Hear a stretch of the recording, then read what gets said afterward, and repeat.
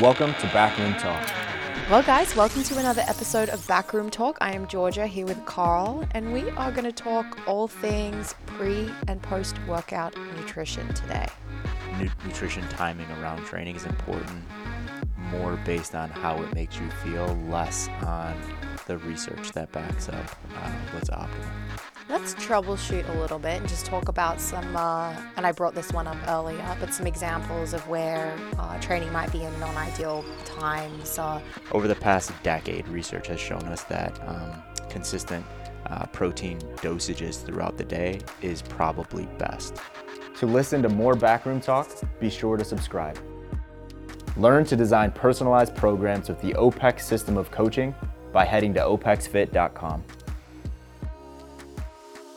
Well, guys, welcome to another episode of Backroom Talk. I am Georgia here with Carl, and we are going to talk all things pre and post workout nutrition today.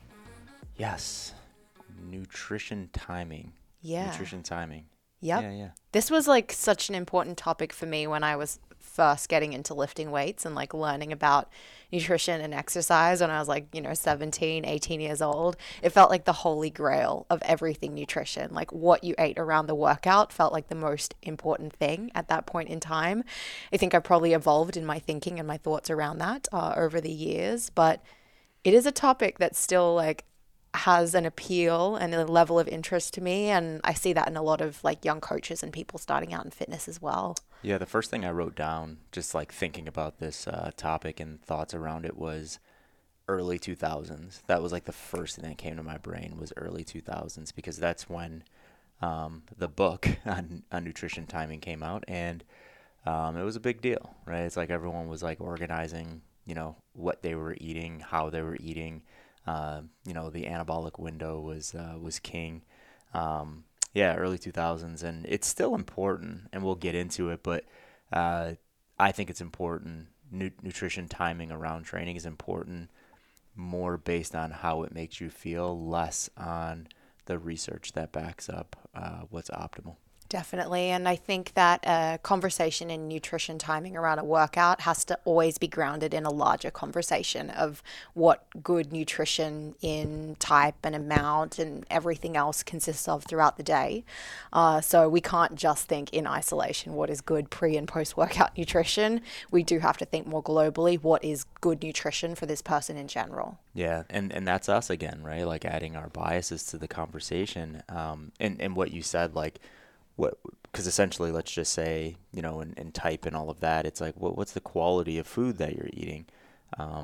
There's a lot of camps that don't care about the quality of food, and hey, that's their ideology around it, and it makes sense for what they're doing, right? It's like we want to build strength and we want to build muscle tissue. That's not the way that we're looking at this. We'll talk about that a little bit today, but that's not the way we look at it, right? It's like we're looking at the big picture, right? Like, where does this fit in living a more vital life, right? And that's in lifestyle. So that is important to us, and that's always going to be in the conversation. But, for anyone listening, that's like, yeah, that shit actually doesn't matter. It's all about the carbs, protein, and fats and the timing around it. It's like there's some validity to that as well. We can't ignore that. But all we're saying is that we just want to add a little bit more to the conversation. Definitely. So, before we get into the chat, guys, as always, please make sure you like and subscribe if you're on YouTube. And if you are on audio, take 2 minutes out of your day. Go ahead and leave us a review. 5 stars only. Thank you. Just kidding. Be honest. But we'd love to hear what you think of the show and definitely appreciate that feedback. So take a minute to do that, please. Yeah, definitely. Do you want to start with just ideas around nutrient timing, and then we can get into specifics around pre and post? Yeah, that sounds great. Yeah, I think the first thing we have to look at is, because this conversation is based around exercise, right? Like the exercise session is here, and it's like, well, how do you organize your day around that, or your feedings around that? And some things that we know to be true about exercise is that it could be very anabolic or very catabolic. If you go into the gym and you're doing, some bench press, bicep curls, and some leg extensions, it's like you're actually building some anabolism there. Like, you're not completely just like dying, crippling in catabolism there. So that's important to understand, that you are actually becoming anabolic when you do resistance training. If you go in and you're doing like, 21, 15, 9s times 8 sets. It's like, that's catabolism, right? And I know that's like very reductionist just to say like 21, 15, 9, you're doing that and it equals this. But what I'm trying to say around that is like if you go in and you do intense aerobic training or intense anaerobic training, or even if you do non-intense aerobic training at a certain period of time, you're becoming catabolic, right? And that's where the whole idea around like, cardio is going to ruin your gains, bro, right? Like that's where that idea comes from. So we have to understand those two things first, like what's actually happening. And then I think that's a good place to start when we're thinking about, okay, what should we do in nutrition around those things? And we'll get into those when we get into the specifics around pre and post, but I just wanted to start there. Yeah, I like that as a beginning point, because when we're thinking about pre-workout nutrition and post-workout nutrition, we have to consider what is the intention of those two things. And depending on the type of exercise that's being done, the intention of pre and post nutrition is going to be different. Pre-workout nutrition has to prepare us for, best expression of what we want to go and be able to do in the gym to feel great, to have good energy throughout and do the work we need to do. Depending on the type of work, that's going to require a different fuel source. Post-workout nutrition has to allow us to recover from the work that we did and be able to actually make the gains. You hear people speak all the time about how gains aren't made in the gym. They're made in what happens after and in that recovery period. So if something is anabolic in nature, we want to be able to capitalize on that with our nutrition. If it is catabolic in nature, we want to make sure that we can prevent any of the negative side effects and muscle wasting that could be happening by taking the steps we need to in nutrition after that period. Yeah, good point. And then in nutrition, and we talked about this briefly right before we started, it's, what is nutrition? Nutrition is the macronutrients that we put on our bodies, the micronutrients that we put in in our bodies, and how we hydrate our cells.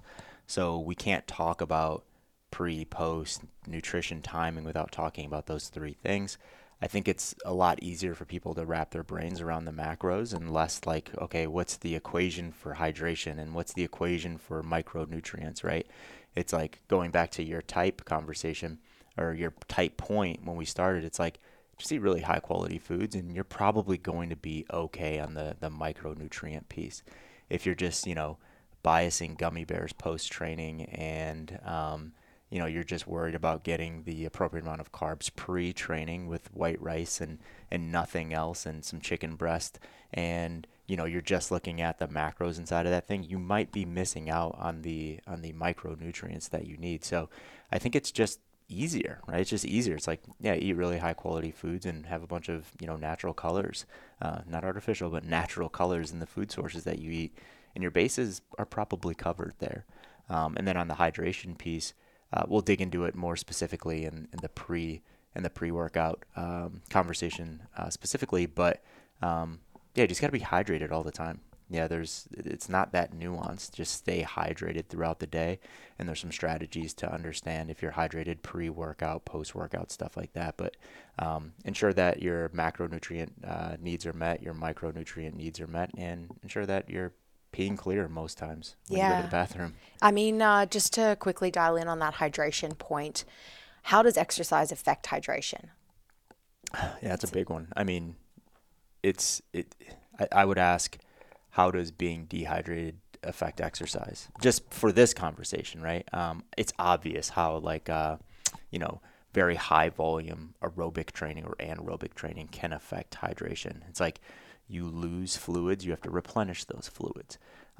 In terms of going in and doing the session that I laid out earlier, the curls and the leg extensions and things like that, it's like you're probably not dripping, pouring sweat if you're in like a climate controlled gym. So hydration's not going to be that much of a factor in terms of replenishing hydration after those sessions. But if you're dehydrated going into those sessions, you're going to feel like shit, and you're not going to perform or even feel like performing when you're inside of those sessions. So I'd say that's actually more important with hydration. Cool. Appreciate it. Yeah, for sure. You want to dive into macronutrients? Let's do it. Let's start with protein. So remember we used to, not we, because we never had this conversation, but remember in the industry, it was like protein timing and when is the best time to bolus dose protein, and should we have a lot of slow digesting protein before bed, and things like that. Over the past decade, research has shown us that consistent protein dosages throughout the day is probably best. So it's probably not good to not have protein for the first 8 hours of your day and just like bolus dose 200 grams of protein in that last meal. Probably not the best thing to do. So protein's actually really easy. Understand what your protein requirements are. So very simple. It's like, are we looking at 1 gram per pound of body weight, or are we looking at 1 to 1.3 to 1.5 grams per pound of lean body mass, whatever that thing is. If you're a heavier individual, I would go with the latter, but they end up being about the same if you're a fairly lean individual. So identify your protein requirements and just split those things up. If you eat 3 meals a day, split that protein number into 3. But we have to be honest, that protein number is going to be difficult to hit with someone that's eating 2 to 3 meals a day, if that protein number is like 150 to 200 grams of protein. So you just have to strategize how you're dosing protein throughout your day. And that's where the idea of like the 5 to 7 meals a day came from, because it was like that constant hit of protein synthesis throughout the day. So thinking about how you break your protein up is the starting point. I would always just recommend eat 3-4 meals a day. Maybe some people go to 5 because they have a couple snacks. Just split those evenly up through that. And if you're doing that, you're fine because you're dosing appropriately throughout the day. And let's call it 20 to 30 grams of protein is enough for most people to start to elicit that protein synthesis process. And 30 to 40 grams is probably not any better than 20 to 30 for most people. So that's where I think the principle of like disperse evenly is an easy one for people to wrap their heads around. Yeah, and gosh, even where you do run into like conversations and best practices around like protein connected to training and having it like in that anabolic window, whether or not that is true. And it's definitely, researchers kind of disprove the idea that you got to eat your protein within 60 minutes, so long as you are getting that adequate amount throughout meals during the day. But if you are breaking up your meals 3 to 4, 3 to 5 times throughout the day, chances are those are going to fall within a couple hours, 1 to 2 hours of training anyway, and you are going to be getting protein in just by the nature of the fact that you've decided to split it up throughout your meals close to training. So you're kind of covering your bases there anyway. Yeah, it's important. We talked about anabolism and catabolism. It's important for, let's say you have someone that trains, I wouldn't recommend this, but say you have someone that trains at 7 o'clock and they get home at 8:30 and they have some water and go to bed. For that person, sorry, I'm like jumping into the pre-post, but for that person, it might be important to have some protein post-aerobic training at 8:30 at night, right? Because is it a big deal if someone goes to sleep and their goal is like, I should preface it with that, their goal is to not lose muscle. Is it a big deal for them to do that once or twice a month? No, it's really not. But just imagine that same person doing 3 aerobic training sessions per week, every week, every month, and the compounding effect of that atrophy occurring through the catabolism that they're putting their bodies through for 9-10 hours. 3 times a week. So it would be important for that person just because they're doing it consistently and constantly. I don't think it has to be something like, you do that once every blue moon and it's like, oh my gosh, I'm stressed out in bed because I'm just losing so much muscle. That's definitely not the case.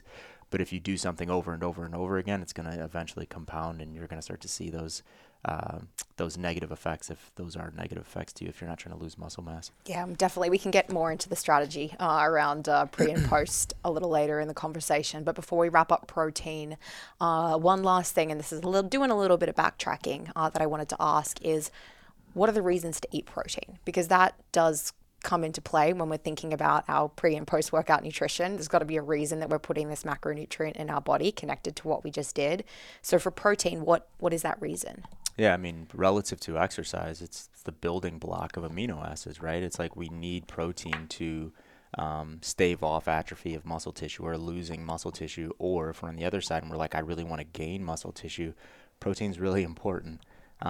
It's important to just be there, though, right? It's important to be there consistently. And I know you hit that with like if you eat it every few hours, you're probably just fine. And that's what I would say. It's like if you're getting enough protein consistently throughout your day, timing is actually not that important. Yeah. But it's, muscle building. We Gotta like build it. building the muscles. Got to build the muscle, or just keep it. Let's at least keep our muscle. That's important, right? Definitely. So next piece is carbs. So carbs, timing matters with carbs. Yeah, timing matters with carbs, and it's mostly because of the types of activities that we do. This one gets a little weird too, right?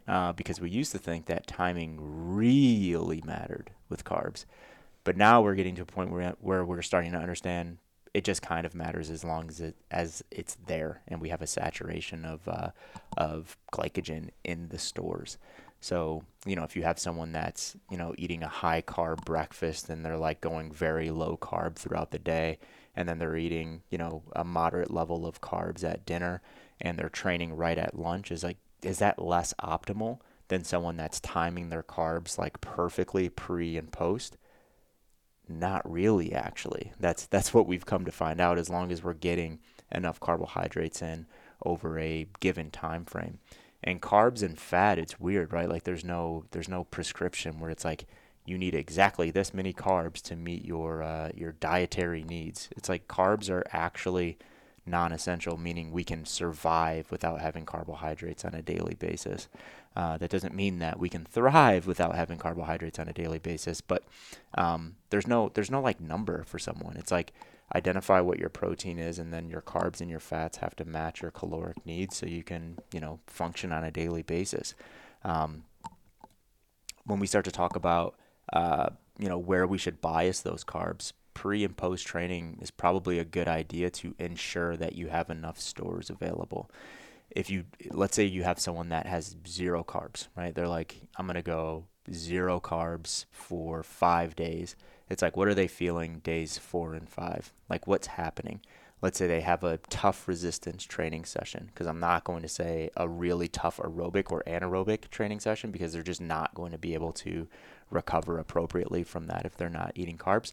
But let's say someone has a tough resistance training session. Our bodies are going to figure it out, right? Our bodies are going to pull glycogen from fat stores or fat cells. It'll figure it out. It's way less effective. It's way tougher. It's not going to be as efficient, but it'll figure it out and do it, right?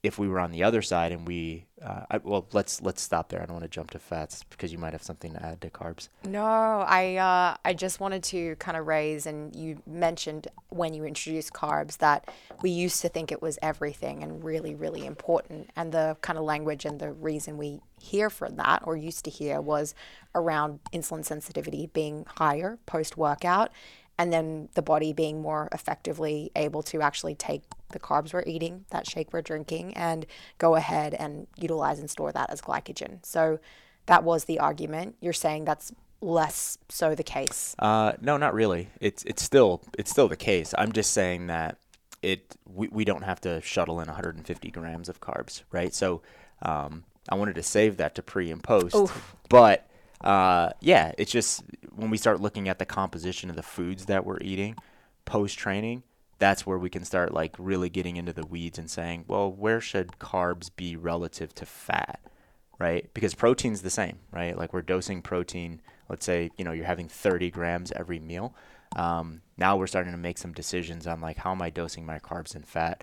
And, rule of thumb, there's an inverse relationship to those things, right? Like if carbs are on the higher side, fat should be on the lower side in a given meal. So with that in mind, right, when we get to the post-workout piece, people just need to think about, I should probably bias carbs a little bit because of that reason that you're saying, right? Like insulin sensitivity is a little bit higher, well, a lot higher.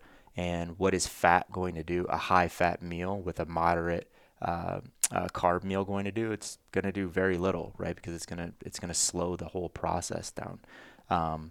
All I'm saying is that we don't have to get in we don't have to bolus pre and post and carbohydrate. Yeah. And we found that intra-session carbs are extremely overblown.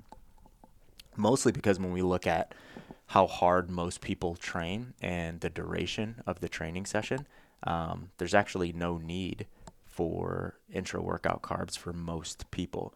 It gets a little bit different if you have someone that's training a couple times a day and they're really getting after it a couple times a day, like getting some sugars in 30 minutes into the session or sipping on some sugars throughout the session might be beneficial for that person.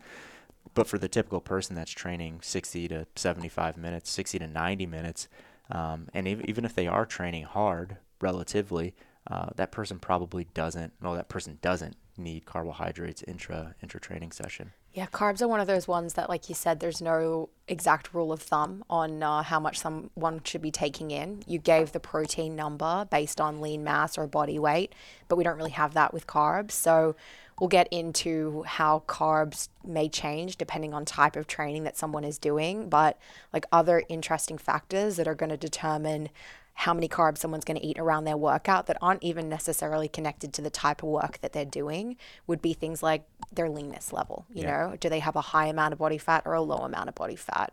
How do they feel when they eat carbs? That's the only thing I would focus on. How they feel? I would focus on how do you feel? Yeah. Because if someone's like, I feel great, it's like we're probably doing the right things then, right? Like the processes that are happening during training and post-training are probably pretty good if you feel great. If someone's like, I feel tired, I have no energy, I'm bogged down. That was like what year was that? Like 2008, 2009, when like the great carb sweep hit people's nutrition programs, and people started eating people went from 100 grams of carbs a day to like 300 to 350. They were like just fucking jazzed up. Like, I've never felt this good in my entire life. And it's like, you're just eating appropriately. That's it. So I would only look at feel with carbs with most people. Obviously, if you have someone that's 45% body fat, there's some things that you need to really think about and how much sugar you're shuttling in, and if they're insulin resistant. But yeah, if someone feels good, gosh, that like why are we even talking about it, right? Like, why are we trying to change that thing if everything's going well? Totally. And then the last thing I wanted to hit on, just like principally with carbs, that has to do with timing, is the fact that, because I've bounced back and forth on this one over the past few years, it's like the amount of carbs we should have before we go to sleep versus the amount of carbs that we should have upon awakening. And the research isn't clear. This is another one that has to be based on feel, I think, and specifically on sleep. So on one side, it's, hey, bolus some carbs at the end of the day, because it's going to promote relaxation. It's going to promote really good sleep. It's going to promote lowering heart rate while you sleep, increasing REM sleep throughout the night with a subgroup of people. With the other subgroup of people, the people that are really sensitive, it's like a furnace that's rolling, right? They'll have like 50 grams of carbs before bed, and they're laying down, and their heart rate actually goes the other way, and they get really excited, and they have a bunch of energy because their body's like, hey, you just gave me all of these carbs, I'm ready to use it. So there's one camp that says have a bunch of carbs before bed, like the whole carb backloading thing, because there's some really good stuff that it can do body composition wise, which I'm not sold on, but it also promotes relaxation. And then when you start to get into circadian rhythm research, it says that you shouldn't do that. And based on what I said in the latter point, where it gets our body going, it actually says you should bias more carbs at the beginning of the day, right? So you should start your day with more amounts of carbohydrates and then kind of titrate those things down for the best levels or the best rates of circadian rhythm. And it all goes back to like sleep and sleep quality, right? So if someone is on one side and they're like, hey, I bolus a bunch of carbs before bed, and they're like, my sleep quality sucks, it's like, with that person, maybe consider taking out some of those carbohydrates at night and putting those things in the morning. And then if the other person that's like bolusing carbs in the morning and they're crashing at noon, right, that's probably not the right way to go with them. You might want to bias that in the latter end of the day. So it has to be individualized, right? So we're talking about like by feel, look at how people are responding to certain prescriptions, and you have to shift those based on those things. So I think that's one thing that's important, like principally, like where should you have your carbs? Not even thinking about training, like where should you have your carbs when you're on an off day? You know what I mean? To throw one more, I guess, common avatar at you, the person who trains at 5 a.m. and they're going into that workout fasted. They don't have time or desire. Let's talk about that in the pre and post. Okay. I'm yeah. excited to get into it. Let's get into okay, fat. Should we go fat? Yeah, fat. So this one's easy. Yeah. Because it's an inverse relationship with carbohydrates. Yeah.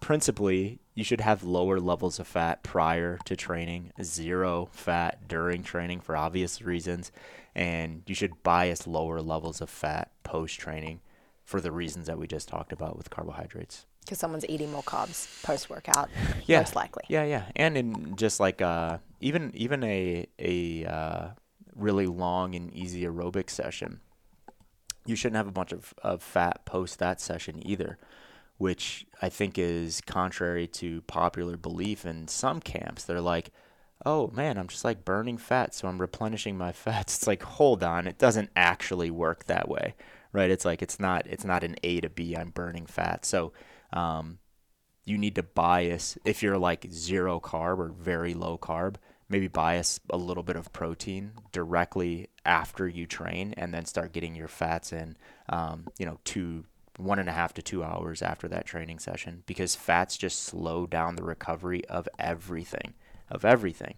So I think fats are actually pretty simple. Yeah, it's another good one where you're probably not going to prescribe a bunch of fats. So you're not going to have the opportunity to talk about this with your clients around their training, but think about how a high fat meal makes you feel. Yeah. Typically for some people, fairly sluggish, a little slow, not like going to do a big training session or like recovering from one. So or a moderate to high fat meal and then just like move a little bit.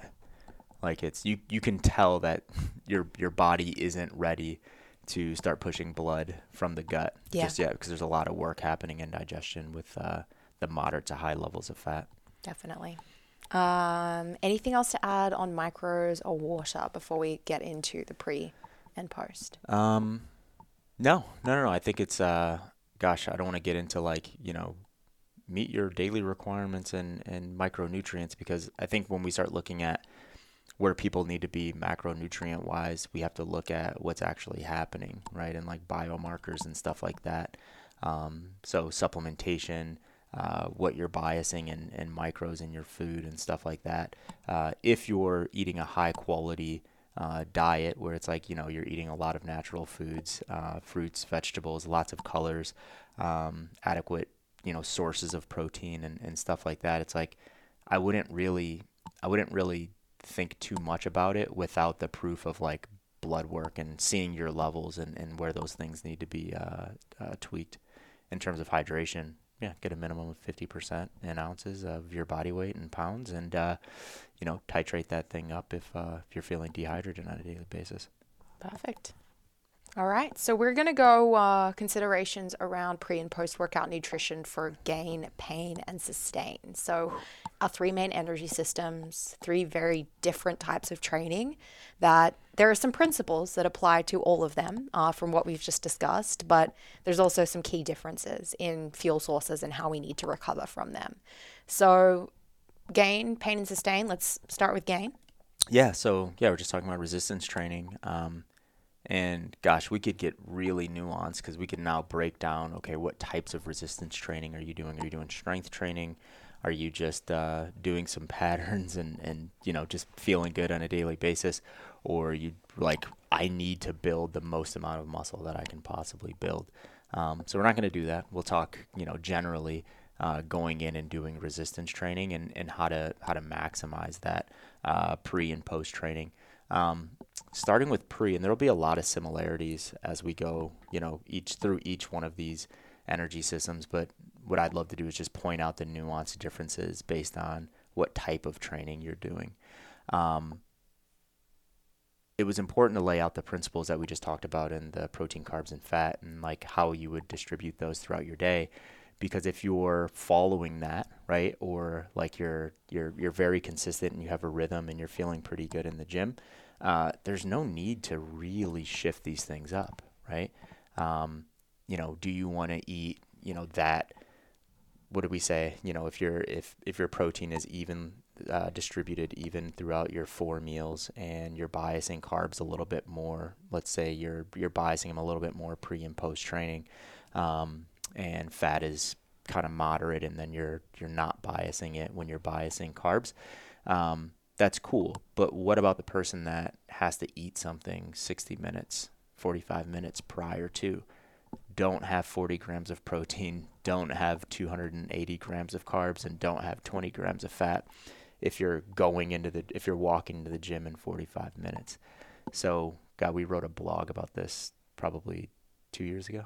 The pre-workout nutrition one? Yeah. It's like 1 or 2 years ago. And what we laid out, and this is what I want to talk about. If you're just following that rhythmic, these are my portions that I'm eating 4 times a day, and that's like 2 hours before you train, awesome. Just stick to that. Just ignore everything we're going to say.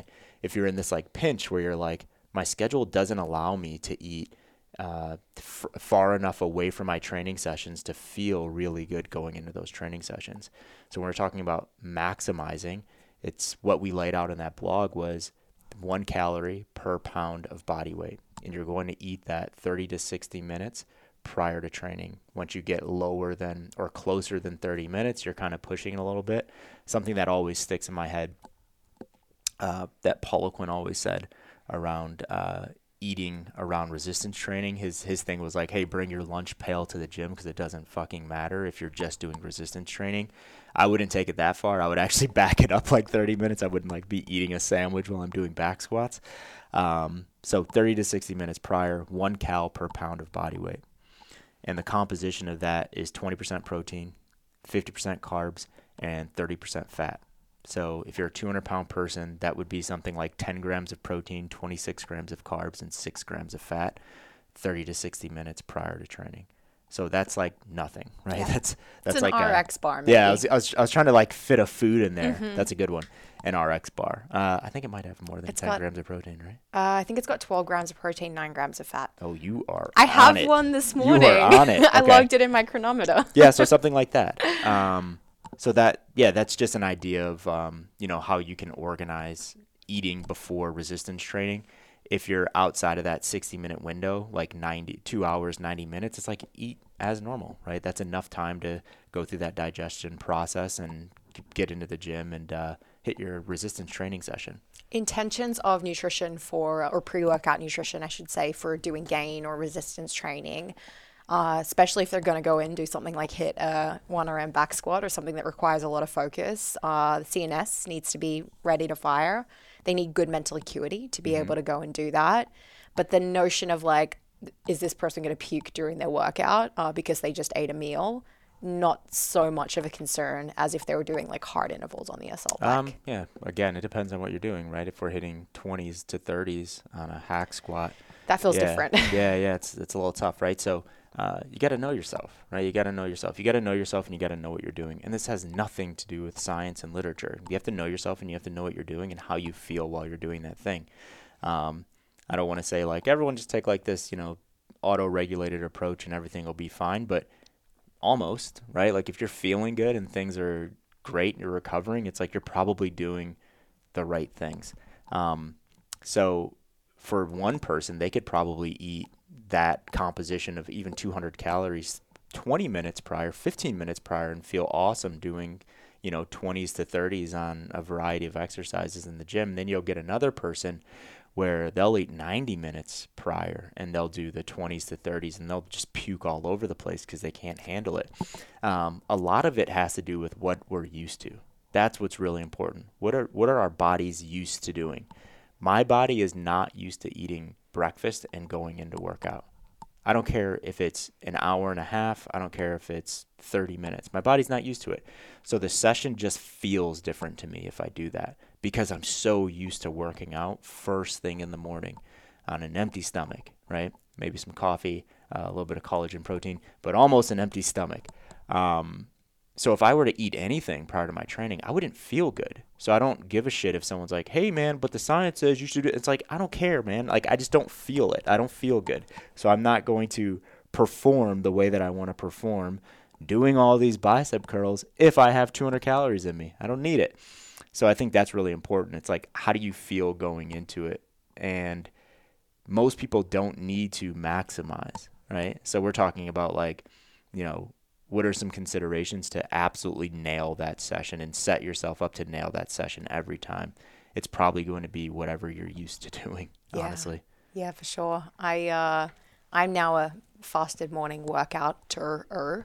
But if you'd asked me that 5 years ago, I would have told you I could have never worked out without food in my stomach because I was used to eating breakfast. Yeah. But now I'm like a little hungry and ready to go. Like, I love that. Me too. I used to be like at 10 when I was in a gym full time. I was like training at like 10 to 11. And yeah, I'd wake up and I had my routine and my coffee and my breakfast. And my breakfast contained this, and this, and felt really good going into like 10 and 11 and, you know, trained for an hour and a half, 2 hours. And yeah, it felt awesome. And if you told me that back then, I'd be like 0% chance. I'd have no energy. I just wouldn't feel great. But when we start talking about maximizing in resistance training, it actually is important to have some nutrition in your body. So if we were working with someone that was like, hey, I have a powerlifting meet or a body competition or a bodybuilding show in 8 weeks, it's like we're definitely going to organize their training around that first meal. Like their first meal is going to happen, and then we're going to go in and train because those people have to be on it, right? Not just like cortisol bringing them through that session, because that's what happens in the morning when we go in fasted. If we have to do something tough, we're just like hanging on for dear life on cortisol and hormones, right? Those people have the cortisol and hormones, and they also have some oatmeal in their stomach, right? Yeah. To go back and be like, okay, I'm going to use some of this stuff. But just to reiterate, ideal situation is they're actually eating a meal and then training a couple hours later versus having to get this like 30 to 60 minute snack in, if we're talking about what's optimal. Maximizing. Absolutely. Yeah. Yep. Well, sorry, you said maximizing, they're eating the meal a few hours prior than going in. No, I would say maximizing is either or. Okay. Yeah, you're eating the meal, or you're putting these protein, carbs, and fats prior to in enough time for you to actually start the digestion process and feel good. When we start looking at maximizing, it's like we're just looking at the day as a whole, right? Yeah. I know we're talking about pre right now, but we're looking at the day as a whole. And a lot of people are in that situation where they can't, get that meal in and then time it where they're in the gym, especially the person that, that eats lunch at 12 o'clock. They get off of work at 4 and they're in the gym at 5. It's like, that's where it gets difficult. That's where I would look at a strategy like this if they need to maximize. But what does this mean for most people? It doesn't mean maximizing. It just means feeling really good, right? It just means feeling good when you go into the gym and train. If you're running on fumes and, you get to Friday, Saturday, and you start to realize like, gosh, definitely don't feel like I did on Monday, right? And it's not because you're on it like a shitty design, but it's just like your lifestyle and your nutrition around it. Yeah, maybe start to look at how you're fueling yourself around your meals or around your training sessions. But for most people, it's just like, just go in, feel good, and get the work done, depending on what the intention of the work is. So this person does their gain session. They finish up.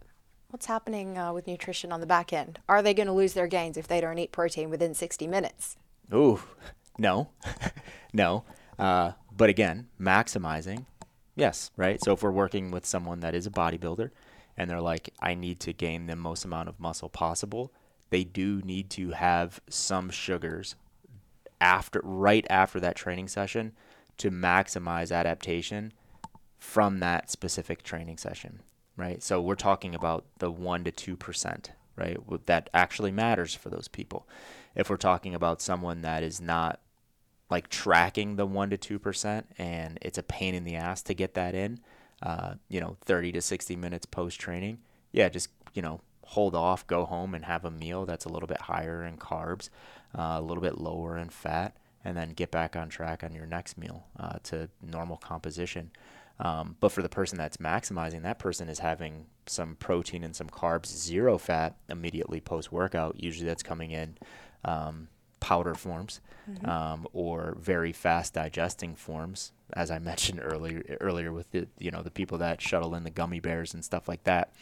And then they're driving home, and then 60 minutes after that, they're having a quality meal that is laid out with the lower fat and all that stuff that we laid out. But there's a difference between maximizing and just being okay with, continually seeing progress. And you don't need to do those things to just continually see progress.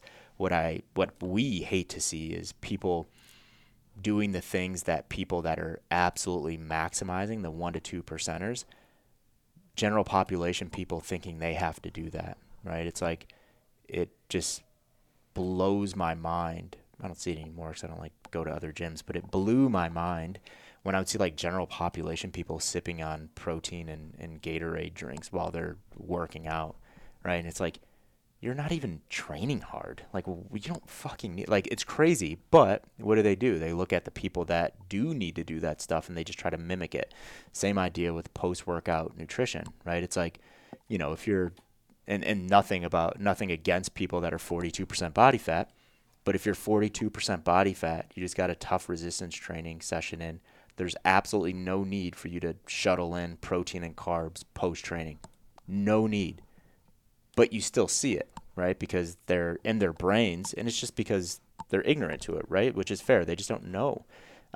They think that that's what they need to do to look the way that the person that does it looks, if that makes sense. Absolutely. But the reality is it may actually be counterintuitive to their goals in dropping a little bit of that body fat. Absolutely. Yeah. Yeah. It's calories, absolutely. right? Yeah. The one last little note on that, post-workout shake that person might be doing immediately after training and going for, powdered and liquid forms of carbs and protein, and why that might actually be really beneficial and important for that person is just volume of food throughout the day.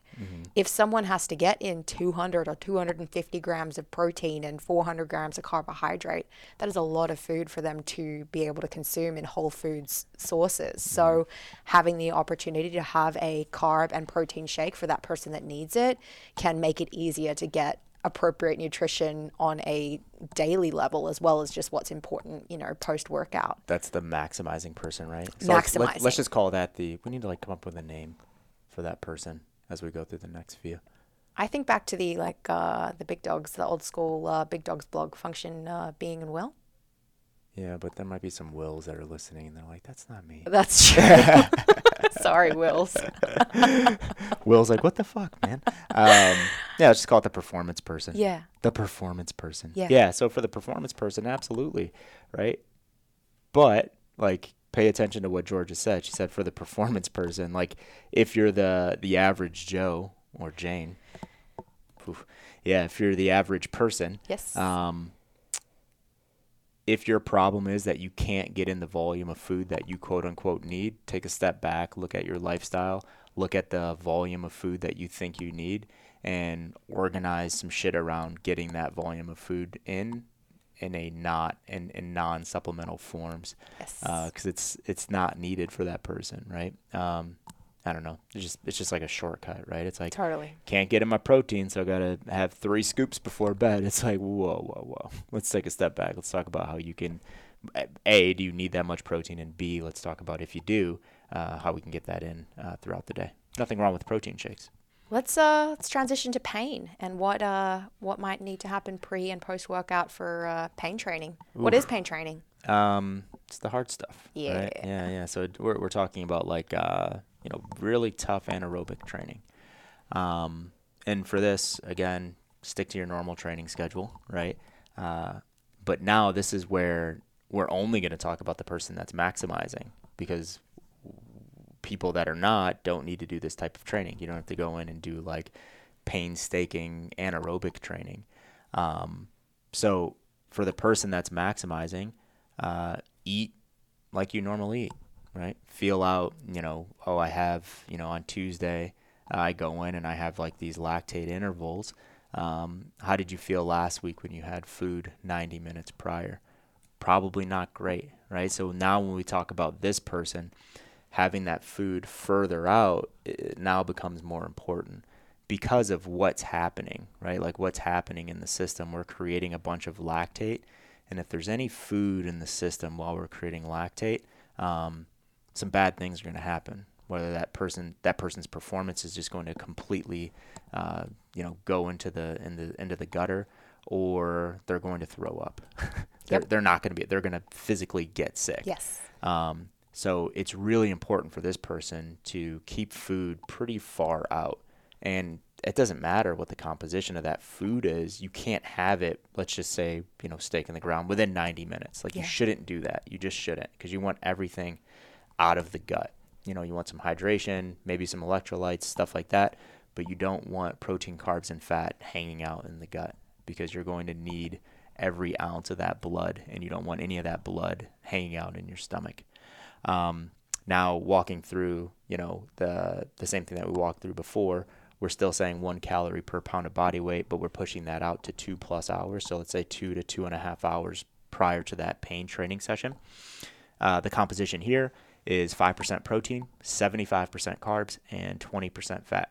So an example of this would be 3 grams of protein. So that's like residual levels of protein. You could have a little bit of oatmeal and put nothing in it, because oatmeal will give you that 3 grams, 38 grams of carbohydrate, and 4 grams of fat. So almost residual levels of fat as well.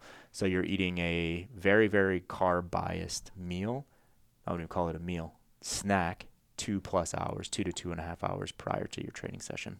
And the reason for that, carbs are our body's preferred fuel source and what we need to be able to go and do some hard training. And they're fast digesting. Yes. Very, very fast digesting. So, so for those 2 reasons, as well as the timing aspect, I don't know if that was really clear, but the timing aspect becomes a lot more important, because when we eat anything, it has to hang out in our gut for an amount of time. For some people, it's 2 hours. For other people, it's 8 hours, right? Depending on like that digestive process and what the food was that you put in. So we're biasing carbs because we want it to be a little bit quicker. Sorry, I almost blew the table up here. We want it to be a little bit quicker, and we're going further out because we want that digestion process to almost finish, because if we have a bunch of food that's in the stomach digesting, our blood goes to the gut, right? Because digestion is a fairly tough activity for the human body. So we have a bunch of blood that's in the gut, helping that digestive process to occur. And then you have that happening, and then you're on this assault bike and you're going as hard as you can for 60 seconds. And you start to feel that lactate build up, right? Which is good. You can use that as a Energizer bunny to kind of push you over the finish line. But that blood is so busy in your gut that blood doesn't efficiently go to your extremities. So you have a bunch of lactate in your quads and in like your upper back from just like pushing and pulling, but you don't have any blood to support that. And that's when it's like, okay, I'm starting to feel really sick because I have all this lactate build up. The hydrogen ions are making me hurt, and there's nothing shuttling that throughout the system. So if you have no blood shuttling that, and that's when people get really sick, and their performance goes into the gutter. So it's important that blood just isn't hanging out in the gut while we're doing those really tough intervals on the assault bike. So don't slam a burger 60 minutes prior to doing your OPEX pain training. That's what I'm taking from this. Or do it, video it, and no, I think we need to put a notice out there. It's like watching, I don't know if you watch Ridiculousness. Oh, yeah. It's like the little warning. Well, if I see people puke, I puke. So no one send that in, please. Send that over to Georgia, please. Or send it to me and I'll forward it to Georgia. So what about what happens after? So post-workout. Yeah, so this is going to be very similar to considerations in aerobic training. Yep. But the difference here is that the process that we just talked about, with lactate being produced and all of that occurs, and that takes a little bit of time to kind of calm down. So post anaerobic training, you actually don't want to shuttle a bunch of nutrients in. You want the system to be able to calm down and get as close to homeostasis as possible before you add any additional processes to that. And I think it's just easier to wrap our brains around time, right? So we don't eat 2 hours prior, or we eat 2 hours prior. We train, and then let's say like 30 to 60 minutes post-training, just you're cooling down in that time and you're bringing your body back down. Once you get out of that window, now you're really biasing carbohydrates, because if you perform that session appropriately, you probably tapped almost all of your stores. And you might have an off day tomorrow, which is fine. But the next day, you're going to have to get back into the gym, I think, and do something, because you're a performance person if you're doing this type of work. So now it's all about setting yourself up for that next training session to be recovered enough to perform that next training session adequately. So you shouldn't be in a huge hurry to recover from that, because, principally we shouldn't be doing that type of training and then, doing some resistance training like 4 hours later. So you shouldn't be in a massive hurry. So you want the system to come down as naturally as possible and then start refeeding the system so you can be good for your next training session 24, 48 hours later. Yeah, and I mean, just think about how that feels as well. Most people don't feel like chugging a protein carb shake like 10 minutes after finishing some really tough intervals. Going back to what we talked about, if we just go by how we feel, we're probably actually making the right decisions. Yeah, that's a really good point. Yeah, we're not going to feel like eating those things or drinking those things immediately after that work. If you're actually doing that work, that shit doesn't feel good. There's a reason why it's called pain. So yeah, James was a genius in that, calling that pain work. Seriously, I love it. Yeah, it's perfect. But yeah, you're not going to want to. So listen to your body, right? Yeah, it's listen to pretty your smart. body. Yeah, listen to your body. Pretty smart. Sometimes. And then just to reiterate as well, this only applies to the person who's maximizing, because unless you are really training for performance, you're not doing pain style training. So don't worry about it. Yeah. Should we finish up with sustain? Or you got more to say about pain? Nope, nothing more to say about Okay. pain. So- I'm ready. Yeah, Yeah. Let's go to sustain. Let's talk about aerobic work. Let's wrap it up here. Very similar to resistance training. Yep. Yeah.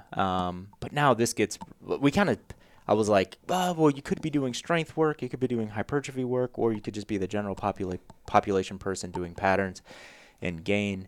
In sustain, we really can't say, oh, you're just coming in and you're doing some sustain work. So just think about like the MAP continuum, right? One, we're really fast, high turnover, low amounts of time per set. And then we have like MAP 10, you're going on a really long walk. Those things are just completely different. So we have to think about this differently. So instead of going through each one of those, MAP 1 versus MAP 10, let's just talk about the intensity of your aerobic sessions. If you're someone that's like, okay, I'm doing these sustain sessions, first thing in the morning, and I'm doing them because I'm on this, I'm maximizing, so I'm on this cut for my bodybuilding show. What are your considerations around that? You don't really have any considerations around that, right? For that person's probably thinking, how do I put this session in and ensure that I'm not absolutely starving the rest of the day? So for that person, they might opt to train fasted. Not because there's any magic in that they're going to burn more fat or anything like that. It's just because they want to save their calories for the latter portion of the day, right? So we're talking about maximizing. And then on that, I don't want to gloss over that. Someone does burn more fat, body stores, if they're training fasted, or if they're doing cardio fasted. But as soon as that person eats, they're kind of going back to zero, right? If someone eats prior to going into that training session, they're burning the fats from their food. But if they're eating the same amount throughout the day, they also go back to zero. So that's what I mean when it's like there's no magic in fasted versus fed cardio. Yeah. It's based on how you feel. So that's the person that's like MAP 10 for performance. Yep. Makes sense. I was trying to wrap my head around like, why would you do MAP 10 for performance? So that's where my head went.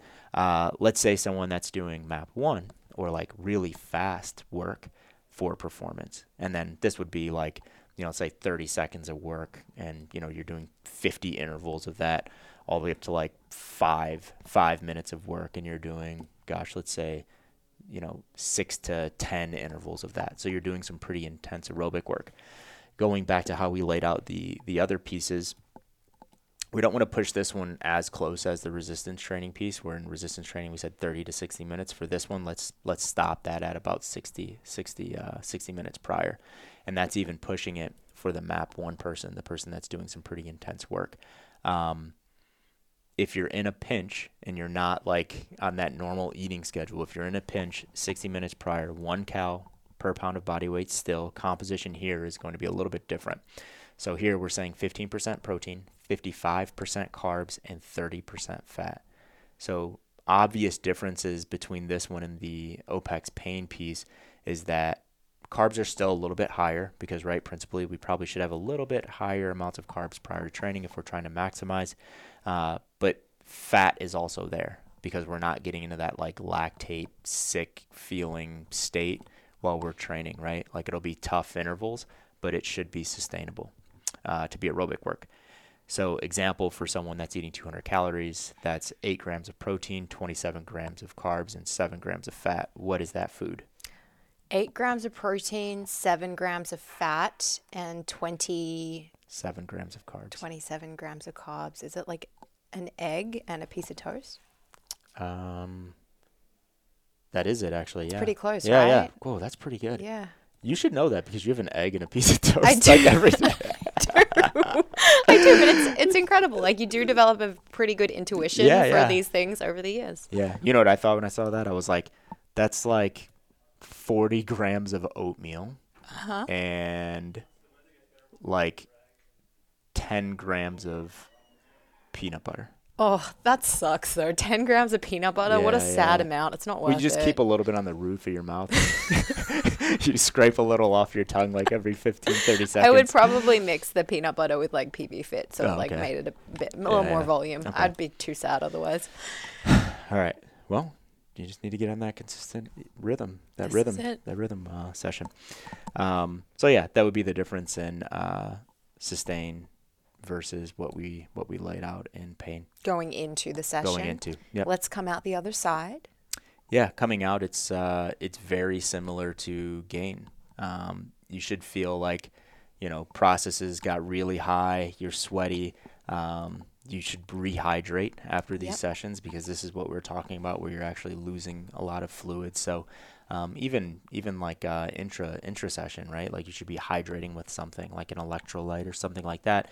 If you didn't have the opportunity to do that intra, it's like maybe have an electrolyte drink or something like that post training here. As well as on the protein, carbs, and fat side, it would be very similar to what we did in the gain training, the gain training session. My brain went to gain train when I said that. Ooh, gain training I like session. that. Yeah, and the gain train. Yeah, so it'd be very similar there. And it's like, what are we trying to do there? We're probably fairly catabolic here, right? Like we're not doing slow and controlled resistance training. We're breathing really hard. We're really taxing the system. For this person, if their goal, and we're talking about maximizing, if their goal is, hey, I want to do some aerobic training, but I don't want to lose muscle mass, first and program design, understand how much you can actually recover from. But let's say they're good to go on that. You need to think about, replenishing amino acids post-training. But for your person who's just coming in, they're doing their sustained session, they're taking a shower and they're heading to work. Yeah, drink some water. Yep. Yeah, drink some water, cool down a little bit. Maybe if you're doing those like more intense sessions. And, when your next meal comes around, eat. Yeah. Yeah, that's pretty much it. Yeah. I mean, really what I've gained from this conversation is that pre and post-workout nutrition is less complicated than we like to make it seem.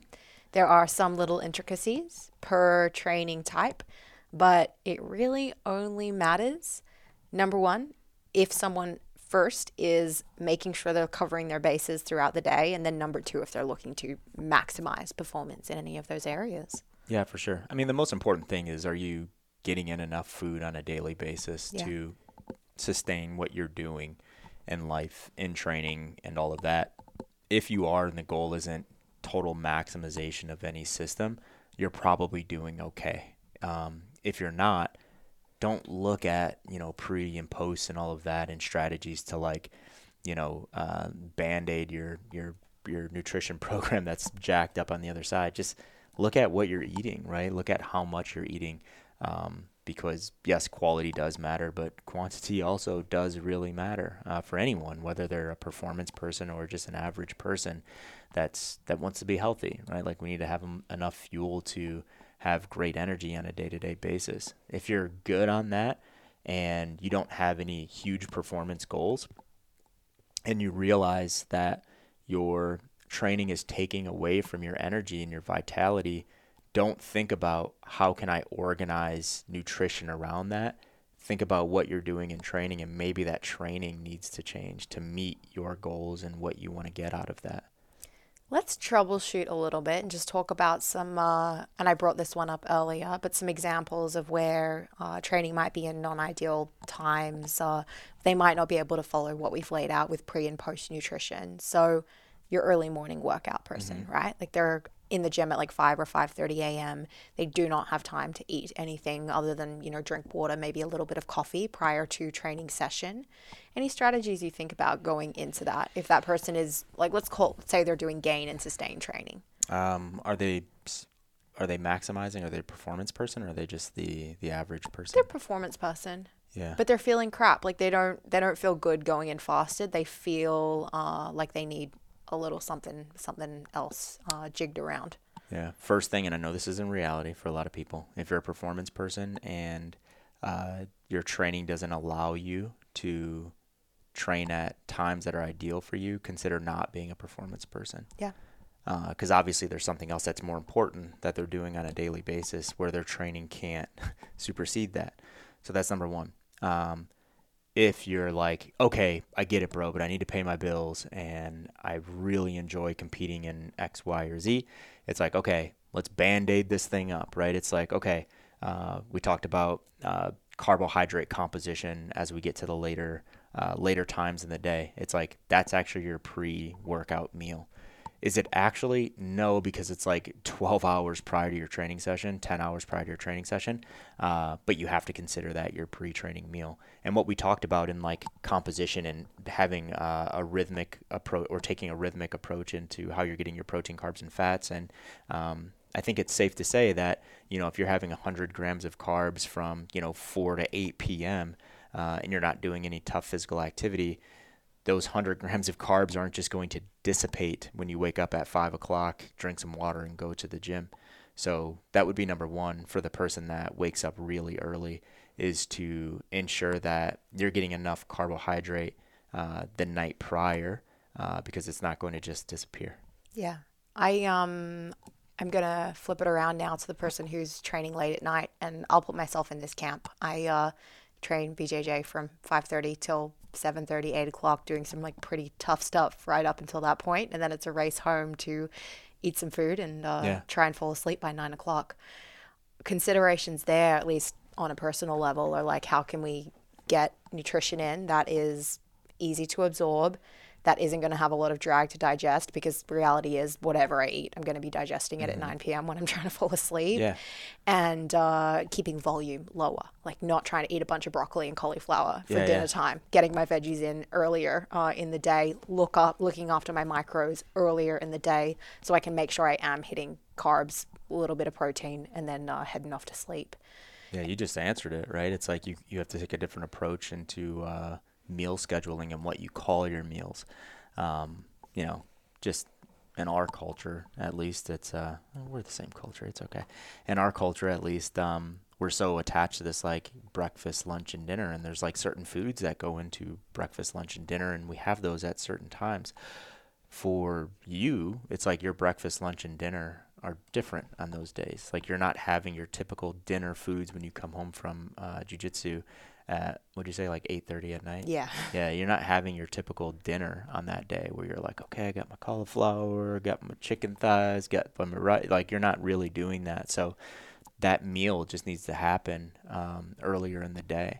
So it might be a shift in meals, or it's a shift in what you put inside of each one of those meals. And I think you brought up a really good point. That was going to be what I would have said, was to ensure that you're really biasing your like heavier load or density foods earlier in the day. And because those foods are going to have your micronutrients, right?